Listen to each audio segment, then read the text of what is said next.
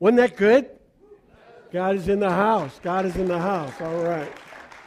And He makes all the difference. Well, we're talking about healthy families these days.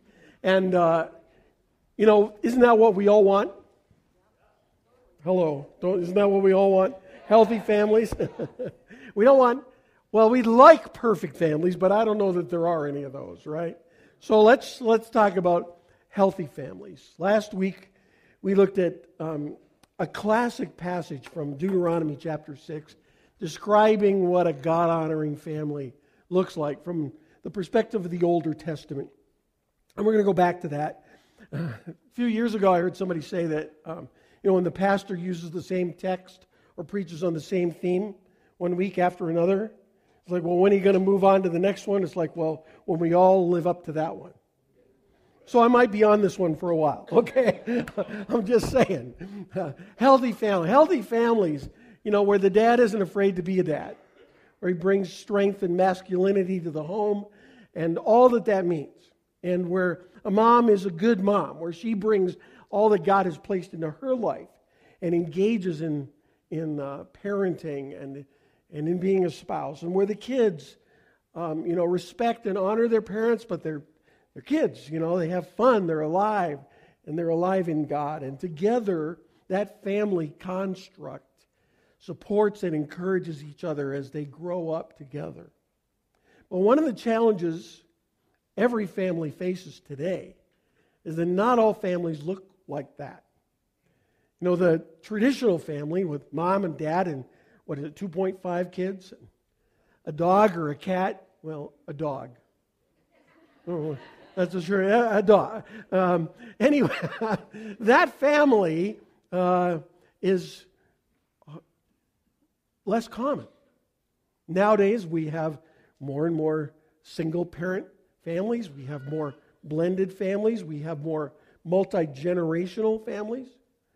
Grandparents who are raising their grandkids. In our last church, there is a family, Dot and Don, that were raising their great-granddaughter. In fact, they adopted her as their own. And I don't know, I haven't seen many families that look like that, but here's what I know. Families come in all shapes and sizes. And they all matter to God. And yes, we want to be a place that honors a traditional family. We want to hold that up as an ideal, but we also want to say that if that's not your experience, you still matter to God, and you still matter to us, and you are welcome here. Because everybody matters to God. And even traditional families sometimes get pretty messed up, don't they? I mean, you could have all the right parts and still have a very dysfunctional family. I've met a few families that put the funk in dysfunctional. I don't know about you. So our prayer is that whether you're a single parent or whether you are in a second marriage with kids, yours and mine and ours, or however that looks, or whatever your circumstance, first of all, our prayer is that you will find a relationship with Jesus Christ that makes a difference in your life. And that as Christ changes you, you in turn can influence the children in your family and around your family. And some of us here, we don't have kids at home anymore, or perhaps some of us never had children. We're still part of a family. We're part of a church family. We are aunts and uncles and extended family to people, and that's a great blessing. I'm going to talk about that in just a few minutes. So let's go back to that core passage from Deuteronomy chapter 6, where it describes a life of faith at home. Hear, O Israel, the Lord our God, the Lord is one. Love the Lord your God with all your heart and with all your soul and with all your strength. Is there a word that repeats? All. All your heart, all your soul, all your strength. These commandments that I give you today are to be on your hearts. That's part one. Part one is that every healthy family, no matter what it looks like, no matter how many participants there are, has at its core someone who has real, vibrant, life-changing faith in God through Christ.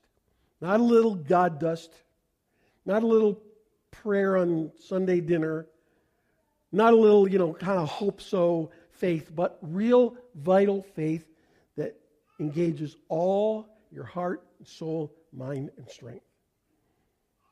There's one thing that I want for us as a church is that more and more of us will be more connected to God. That our faith will be more genuine, more deep, more real.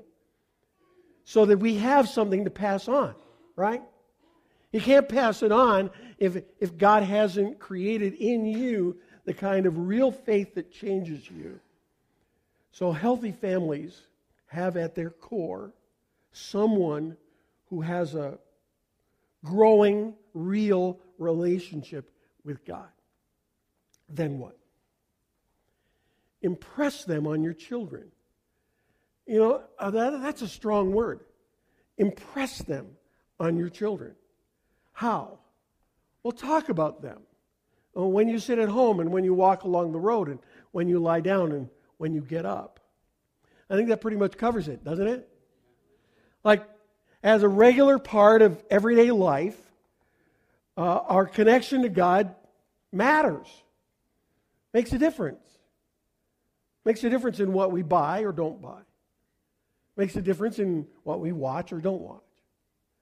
Makes a difference in the activities we participate in or don't participate in. It matters. It's real. It works.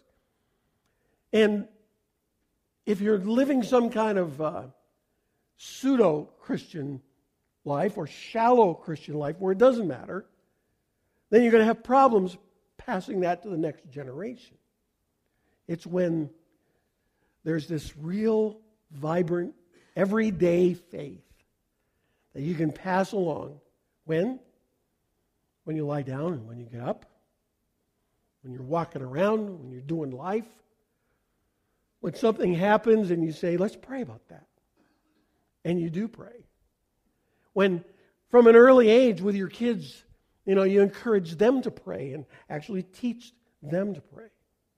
When you know enough of the Bible, know your way around the Bible, that you could actually, find a verse that relates to the topic. I wonder, what do we really believe about this? And you know what you believe and you know how to talk about it and share it. Impress them on your children. Talk about them when you sit at home, when you walk along the road, when you lie down, when you get up. Tie them as symbols on your hands and bind them on your foreheads. That's a particularly Jewish traditional way of honoring Scripture. One of the things that the Older Testament emphasizes is that one of the greatest gifts of God is His Word. That He actually has revealed Himself in the writings of the Bible. And so the Jewish tradition was to take a little scroll and put it in a little box and tie it on your wrist or hand or tie it on your forehead as a way of saying, Scripture isn't just something I carry around or put on the coffee table or say that I like. Scripture is actually something that makes a difference, and I use it every day. I think about what the Bible teaches when I go to work. The way I do my work, I work for God and not for the boss. When I go to class, I learn not just because I need to pass the class, but because God would want me to honor Him with my mind. And so, I love that image of actual Scripture scroll on the forehead. It's like memorizing classic Scripture verses. I know that as a child and a teenager, I learned specific Bible verses that have lasted me my entire life. Shaped the way that I think, shaped the way I act, the way I do life day to day. That's what this is talking about. Tie them as symbols on your hands, bind them on your foreheads. Write them on the door frames of your houses and on your gates. That's a very practical way to show your family what you believe. It's like having a beautiful painting that maybe illustrates a Scripture verse, maybe the Good Shepherd or something, in your home. Some have a Bible verse on a plaque, or maybe a particular kind of cross. Not just a, lucky rabbit's foot kind of thing, but something that's real and meaningful. And you might point it out periodically to your family and say, that's something that represents who we are and what we believe. This is a God-honoring family. This is a healthy family. They love the Lord with their whole heart, soul, mind, and then they pass it on to the next generation. Today I want to encourage us that there's kind of two aspects to that. One is the way we do it at home. I call it sort of Plan A. Plan A is represented by this passage that parents, whether there's 2 or 1 or however many kids we have, we live a life day after day that illustrates in the real world that Jesus Christ matters, that faith in Him is important. He gives us the grace to forgive each other, to encourage each other, to bring out the best in one another. That comes from our hearts. And we make time and figure out ways in our everyday coming and going to express that faith to the people who are around us. We talk about the Lord. We sing about the Lord. We read Scripture together, and together we grow in Christ. Plan A. But there's also Plan B. Plan B is for families that may struggle with that, may not have a lot of history or a lot of tools. There is a church family. And a church family is like an extension of your biological or physical family. In the church family, we come alongside. It's actually why we have children in the ministry that we're meeting right now in the other part of our building. Some downstairs and some in the other end. Because kids matter to God. Did you know that? Jesus said, "Let the little ones come to me, for such is the kingdom of heaven." So if we want to be supportive of families, I don't know about you, but one of the best things that we experienced when our kids were little was other people who loved our kids in the name of Christ. And we knew, cared about them, were careful with them, was a safe environment for our kids. And at the same time, they were learning about the things of the Lord. That was all being reinforced. What we wanted to happen at home was being reinforced by other people at church. That became particularly important when our kids got to junior high and high school. That's why we have a ministry to junior high kids and high school kids, to be an extension of your family, to help with Plan B, which is someone else honors God. Someone else thinks it's important to pray. Someone else, mentions Scripture and its importance and its insight. I don't know about you, but when I was that age, growing up in the church, it was great that my mom and dad, prayed with me and for me and encouraged me to pray. But it was equally as important that there was somebody else other than mom and dad. Because, mom and dad are mom and dad. You know what I'm saying? And someone else, some other source of support and encouragement that validated what my parents thought. Our family knows about my friends Doug and Norma Jean. Doug and Norma Jean in the Queensway Free Methodist Church in Niagara Falls, Ontario, were kind of like second parents. They were youth group sponsors. He was the coach of the Bible quiz team that I was on. And I spent a lot of time with them. And they poured into my life and encouraged and validated and supported everything mom and dad taught. Now, I don't know about you. I don't know all of us in our church family, but every church I've ever been in, I've wanted to go to parents of grammar school kids, elementary school kids, and junior high kids and say, don't miss the moment. Don't miss the opportunity. This is not about us. This is not about our youth program or whatever. This is about us helping you. Don't miss the moment. Don't let it go uninvested in and supported and encouraged, because it's been a huge blessing to us. Last night, our son-in-law and daughter are here visiting with us, and they brought the grandkids, two out of the 5 grandkids, exceptional grandkids, yes. And so we're having fun, and we're talking, and I said, Angela, do you remember like somebody at a critical stage in your life that was important from our church family, that spoke into your life and encouraged you? And she immediately came up with the name of Alicia from Saskatoon, who when Angela was very young took an interest in her and spent extra time with her and encouraged her to really be a Christian.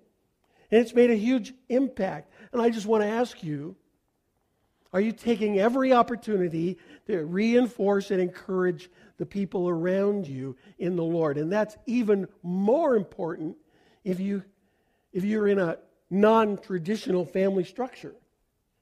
Because God can use the other people in our church family to help minister those unique things that kids need, right? We can be an extension of the love of Christ to you and your family. Because I don't know about you, but I think every family could use another friend, another Christian friend. The church is like a friend of the family. Maybe some of you have been around families that just like to have other people around when there's something going on, when there's a holiday or a party. When we lived at Temperance, Michigan, on the border with Ohio, there was a couple different families in that church that always invited our family along. And there'd be a barbecue or an outing or some fun thing going on, and they'd just say, you guys want to come over? And we'd come over, and people who didn't know thought we were sort of cousins or something.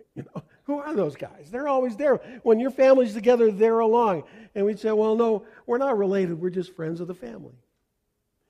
Well, that's how I think about a healthy church. We're friends of the family. We want to be there, be part of your life, part of the system that God uses to grow you and your children. Healthy families begin with a solid commitment to God. Healthy families communicate His love consistently, day after day, moment by moment. And healthy families extend the family by including other Christians, other Christ followers, who can reinforce and encourage you. The fact of the matter is that every person matters to God. Every child, every teen matters to God. He gave His one and only Son for you and for your family. And we want to be here to be part of His work, how He works and blesses your home. This week, as I was thinking and praying about how to help non-traditional families, I remembered hearing Dr. Henry Cloud. He's an incredible Christian author, speaker, Christian psychologist, and he spoke at Willow Creek Church not too long ago on the topic of blended and step families. And I remember a couple of particular things that he said. The first one is that he acknowledged that having a non-traditional family structure just adds extra challenges. It isn't that it's impossible, but it's not much harder. And as a church, we need to give grace and show love and concern and support for those in that situation. Healthy families adjust to their current realities. And sometimes if you're in a broken family or a mending family or a blending family, you can get sort of hung up on what went wrong or on trying to share kids between a couple of different parenting units. And his advice was that we can take 100% control of our actions and reactions. And a lot of times if your family is divided or struggling or blending, we can't control what other people do or say. But we can control what we do and say. He said, continue to be as nourishing and positive as you can as a parent, setting reasonable expectations. Don't be afraid to be a disciplining parent, because children at a deep level gravitate toward structure. I like that. I think that's God-given. Children at a deep level gravitate toward structure.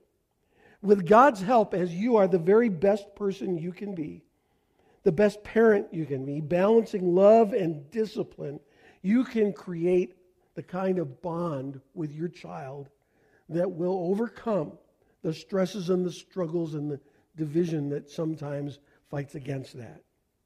He also talked about having a transcendent goal. It's bigger than just, trying to put everything back together and fix things.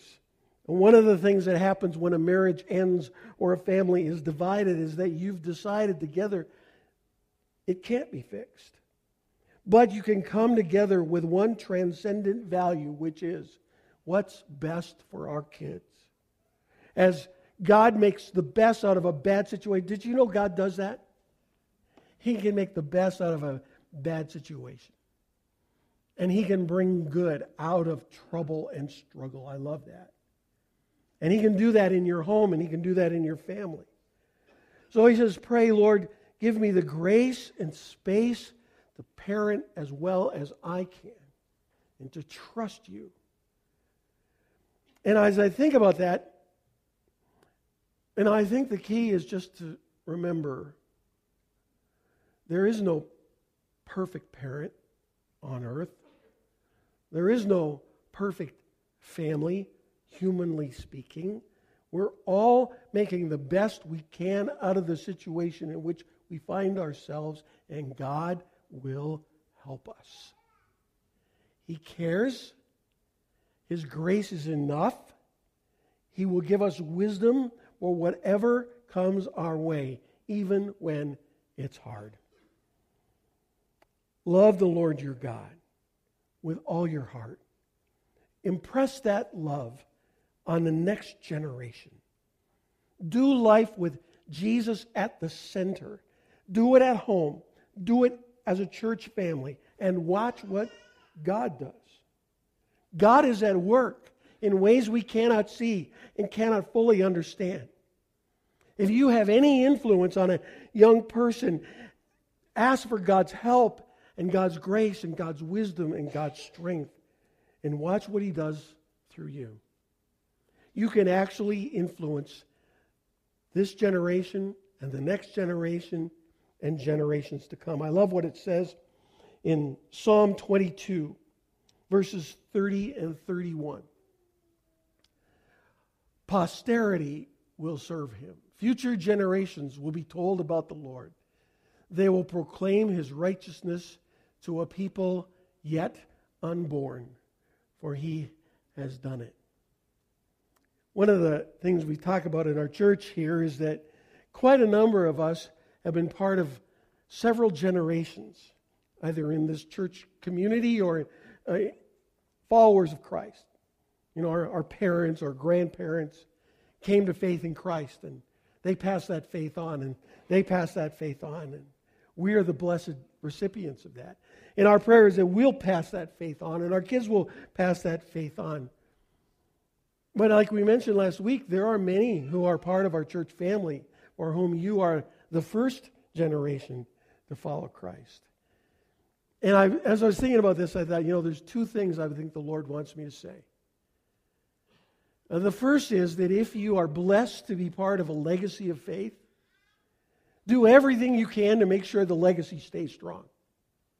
That, you're part of the torch in the relay. You take your torch and you pass it to the next generation by the way you act, by the way you live, by the faith you live out. Don't be the one to drop it, Don't be the one to mess it up. With God's grace, by God's strength. And when you do, if there's failure or mistake, receive forgiveness, get back on track, restore your relationship with Christ, and keep going. But then there are those of us who are the first of a series. You look back in the past, you see lots of junk, lots of trouble, lots of mistakes.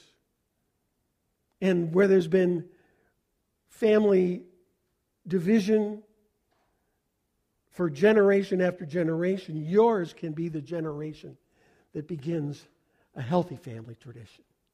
And you can pass it to the next generation and the next generation as you faithfully follow Christ and do everything you can and trust Him to do what you can't and minister to your children. So, yesterday, I'm playing with my 2.5-year-old grandson, Caden. And I'm teaching him to cheer for the Seahawks, of course.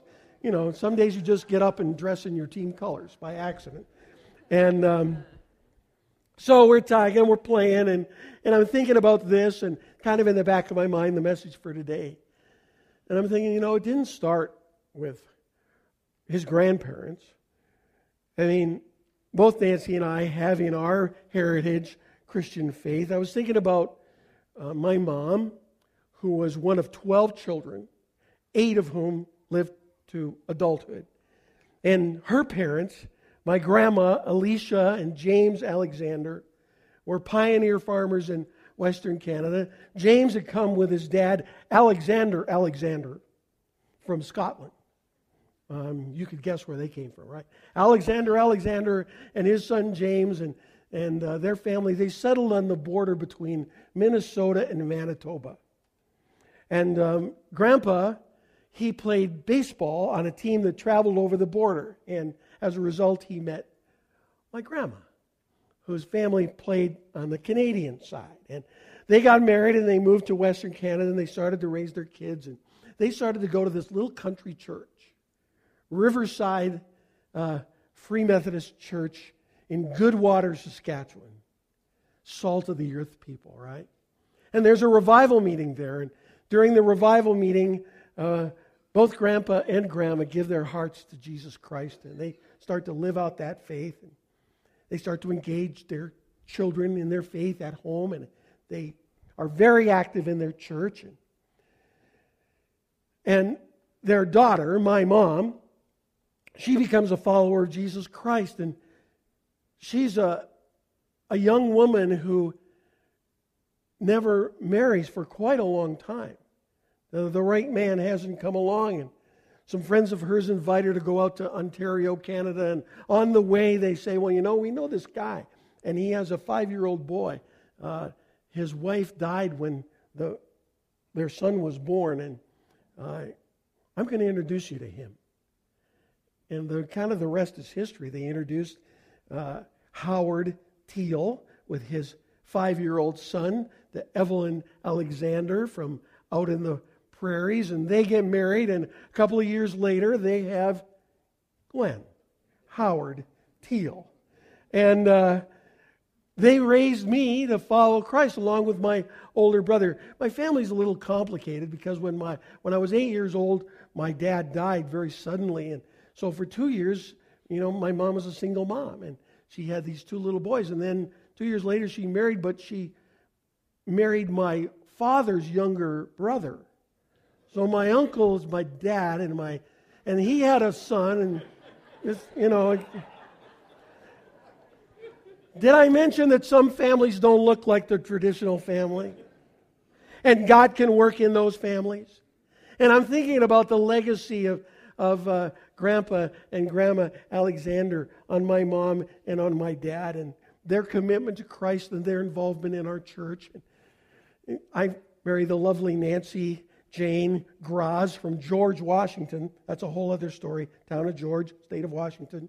And we have 2 kids, Alex and Angela, and we do our very best to live out our faith, be part of churches that support us in our faith journey. And together we watch and pray as they come to faith in Christ. And then they get married, and Angela marries Jared. He changes her last name and messes the whole thing up. No. And they're here today. And they bless our family with 2 grandkids. Alex marries Becky, and she's a pastor's daughter from Indiana, Michigan, but now Indiana. And they have 3 kids, and I watch them. And they pray together. And they talk about the Bible together. Caden's favorite Bible story right now is the Battle of Jericho, because the walls fell down and God did it.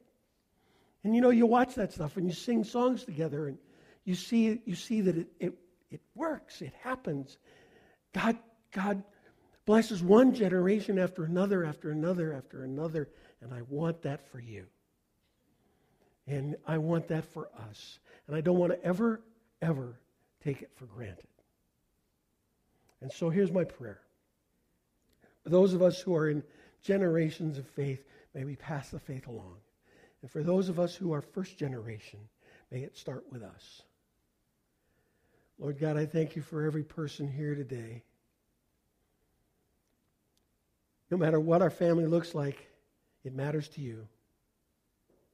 And I pray that those of us who are full-time working on Plan A, help us to live it at home. And help us to take advantage of Plan B. I think about young people who don't come from a Christian home, who come here and find Christ. I think about aunts and uncles and friends who bring a kid along, and that kid comes to church, and we're their family. I pray that you would bless everyone who volunteers in children's ministry and youth ministry. All the people in this church who are like friends of the family. May we take our opportunity and obligation seriously, and may you do through us and in us and beyond us what only you can do. And may there be more healthy families because of this family. In Jesus' name I pray. Amen. Amen. I asked Ron and Michelle Thatcher. They're here. They're over here today, this time. They sat over there for service. So these guys have a very interesting family. And I asked them to tell us about their family journey. We think about a non-traditional family construction. How many kids do you have, and how did you guys, get together? And tell us about that. Okay. Ron and I have been married for 10 years. We have 5 daughters.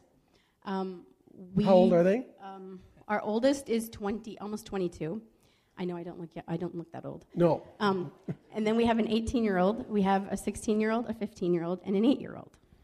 Mm-hmm. We are a blended family. We didn't realize it until just a few weeks ago.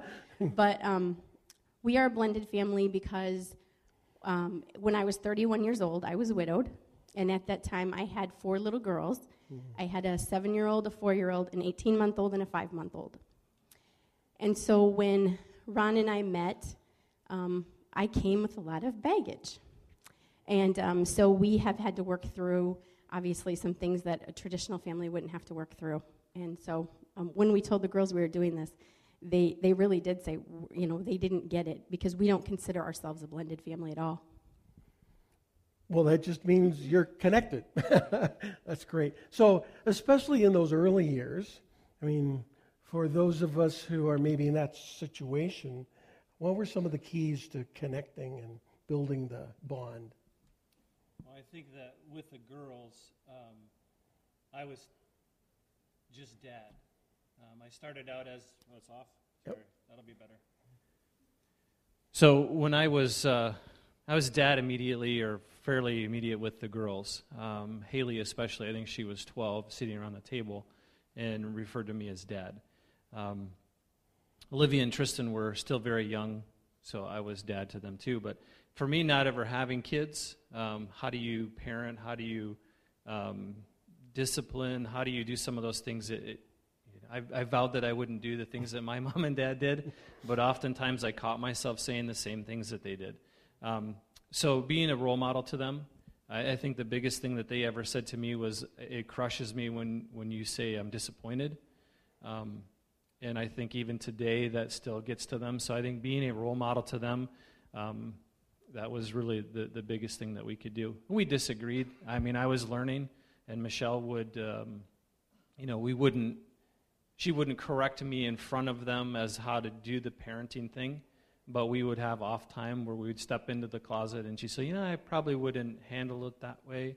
So that's pretty much how trial by error. Now, when you say the closet, you mean literally the closet, right? Closet. We have a walk-in closet, and that's our conference room.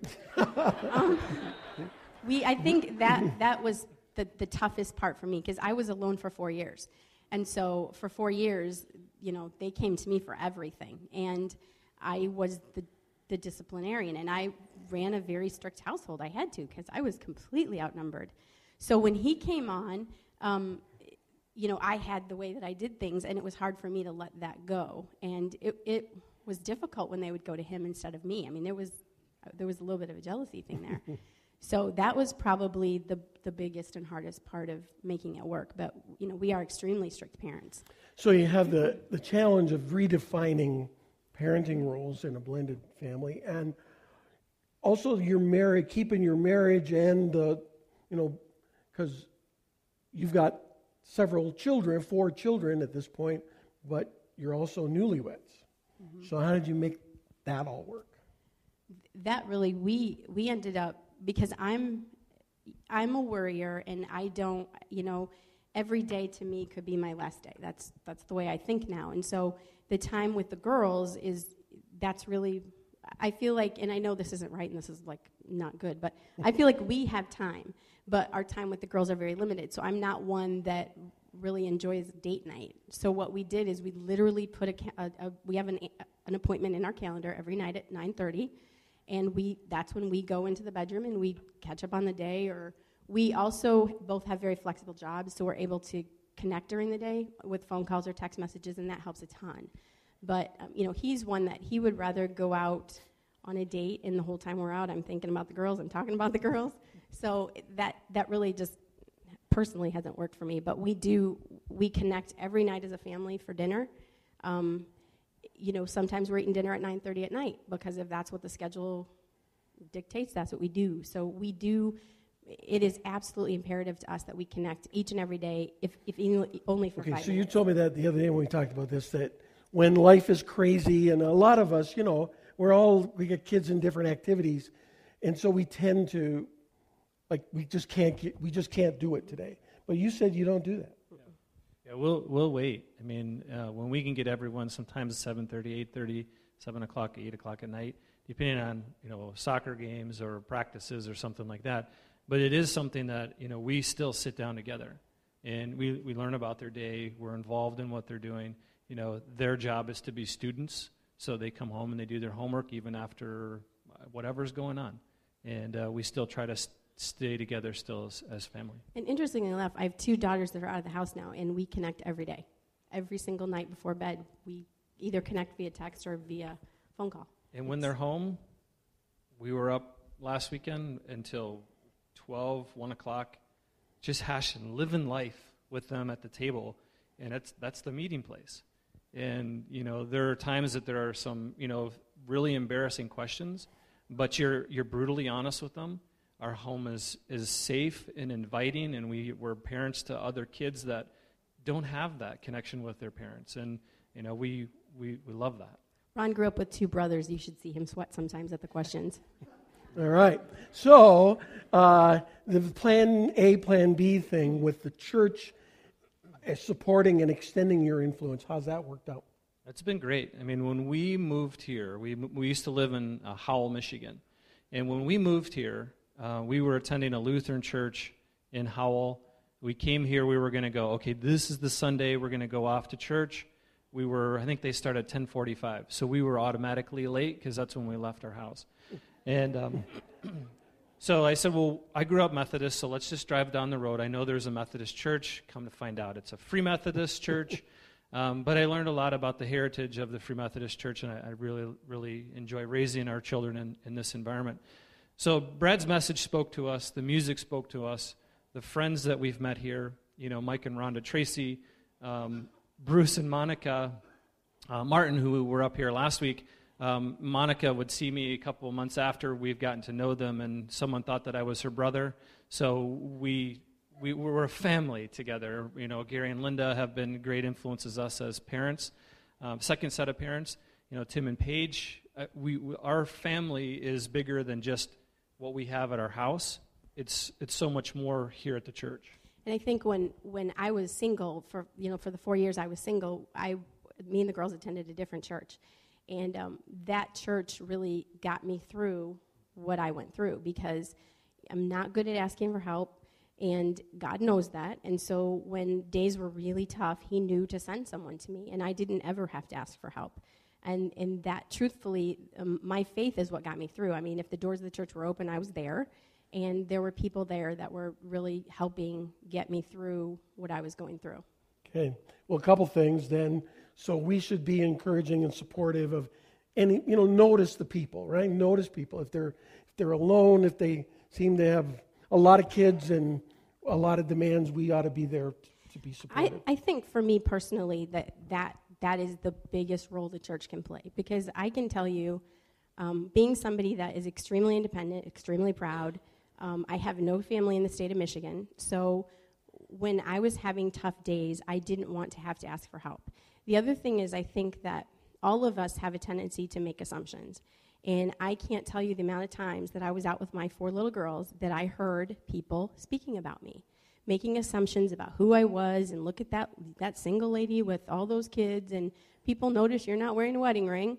And so, one particular time that has affected me to this day, and it's been 14, 15 years later, it was 1 week after my husband died, and I had these 4 little girls ranging in age from 7 to 5 months, and I had forgotten that I didn't have milk for the next day's breakfast. So 10 o'clock at night, I have 2 options. I can leave my kids home alone, or I can get them out of bed and bring them with me. And I got them out of bed, and I went literally 2 blocks to the local, Walgreens, and Haley was crying because she's 7 years old. She's in her PJs. She didn't want to get up. The girls they were all very upset. So we're walking through the parking lot going into the store, and some lady stops me and says to me, "You should be ashamed of yourself for having these little girls out at that time of night." And, she didn't know. She had no idea what my situation was. She was not trying to be mean to me, but I was devastated, and I started to cry. And, that I was barely hanging on, and that one comment could have so easily pushed me over the edge. And again, she wasn't trying to be malicious. Haley was upset because then Mom's crying. So we just have to be super careful not to, make assumptions about people. And, a traditional family is awesome. And believe me, this is not the life that I thought I was going to have, but I'm extremely blessed and fortunate that I do. But you cannot make assumptions about people. And if you see somebody and you think they're struggling, or they could be struggling, we all know what people are going through. You need to reach out. That is really what our job is, and don't wait for them to come to you. All right. Any encouraging words for, can you do it? Can you make it? Can we all get through whatever we're going through? How's the Lord doing that for you guys? A lot of humor. Yeah. A lot of humor. Here's passing on to generation. Just a couple weeks ago, I was driving with Kayla in the car, and she says, "Dad," she goes, "Dad, if I die before you, will you have on my grave a cross?" She's 8. And she goes, I go, "Well, I hope that never happens." I go, but why? What's the reason behind that? And she goes, "Because of Jesus." I wish I could say this is just because I'm saying it today, but literally happening with your own kids, and you're passing life on to them, and nothing's impossible, really. So when we were, it was probably a month after my husband died, Haley, who was 7 at the time, drew a star, and there were 5 of us. There was my 4 girls and me, and she drew a star, and in the center of the star was God, and then we were all each at the tip, and she hung it on the refrigerator, and that's the way we lived our life from that point forward, and we really still do. I mean, we are a crazy family. You come to our house and you ask for us to pass you a roll, we're going to literally pass you a roll. So it is really, truly, it's a sense of humor. It's being, painfully honest with each other. It's having those difficult conversations. And when we screw up as parents, we tell them we screwed up and we ask for their apology. I am neurotic. I will always be. I'm a worry person. If Ron is 5 minutes late coming home, I'm not thinking he's 5 minutes late. I'm thinking he's not coming home. So he has given me the ability to do that, and he calls me. But that was probably 2 years into the marriage before I said, dude, you got to call because I worry. So he does that now all the time. So it's just, putting God at the center, sense of humor, I cannot stress that enough, and just brutal honesty. All right. Well, thank you for sharing with all of us. Thank you for that. Let's go on. All right. Well, the worship team's going to come. We're going to close with a song, and while they're coming, I'd just like us to take a moment, think about all that the Lord has said into our hearts and lives today. Let's pray. Lord God, we thank you so much for the privilege of living in families, whatever that family looks like. And I pray that you would help us, heal us, teach us, grow us, guide us by your grace, and may we honor you. And may the world be a better place because of Jesus Christ forgiving us and changing us. In his name we pray. Amen.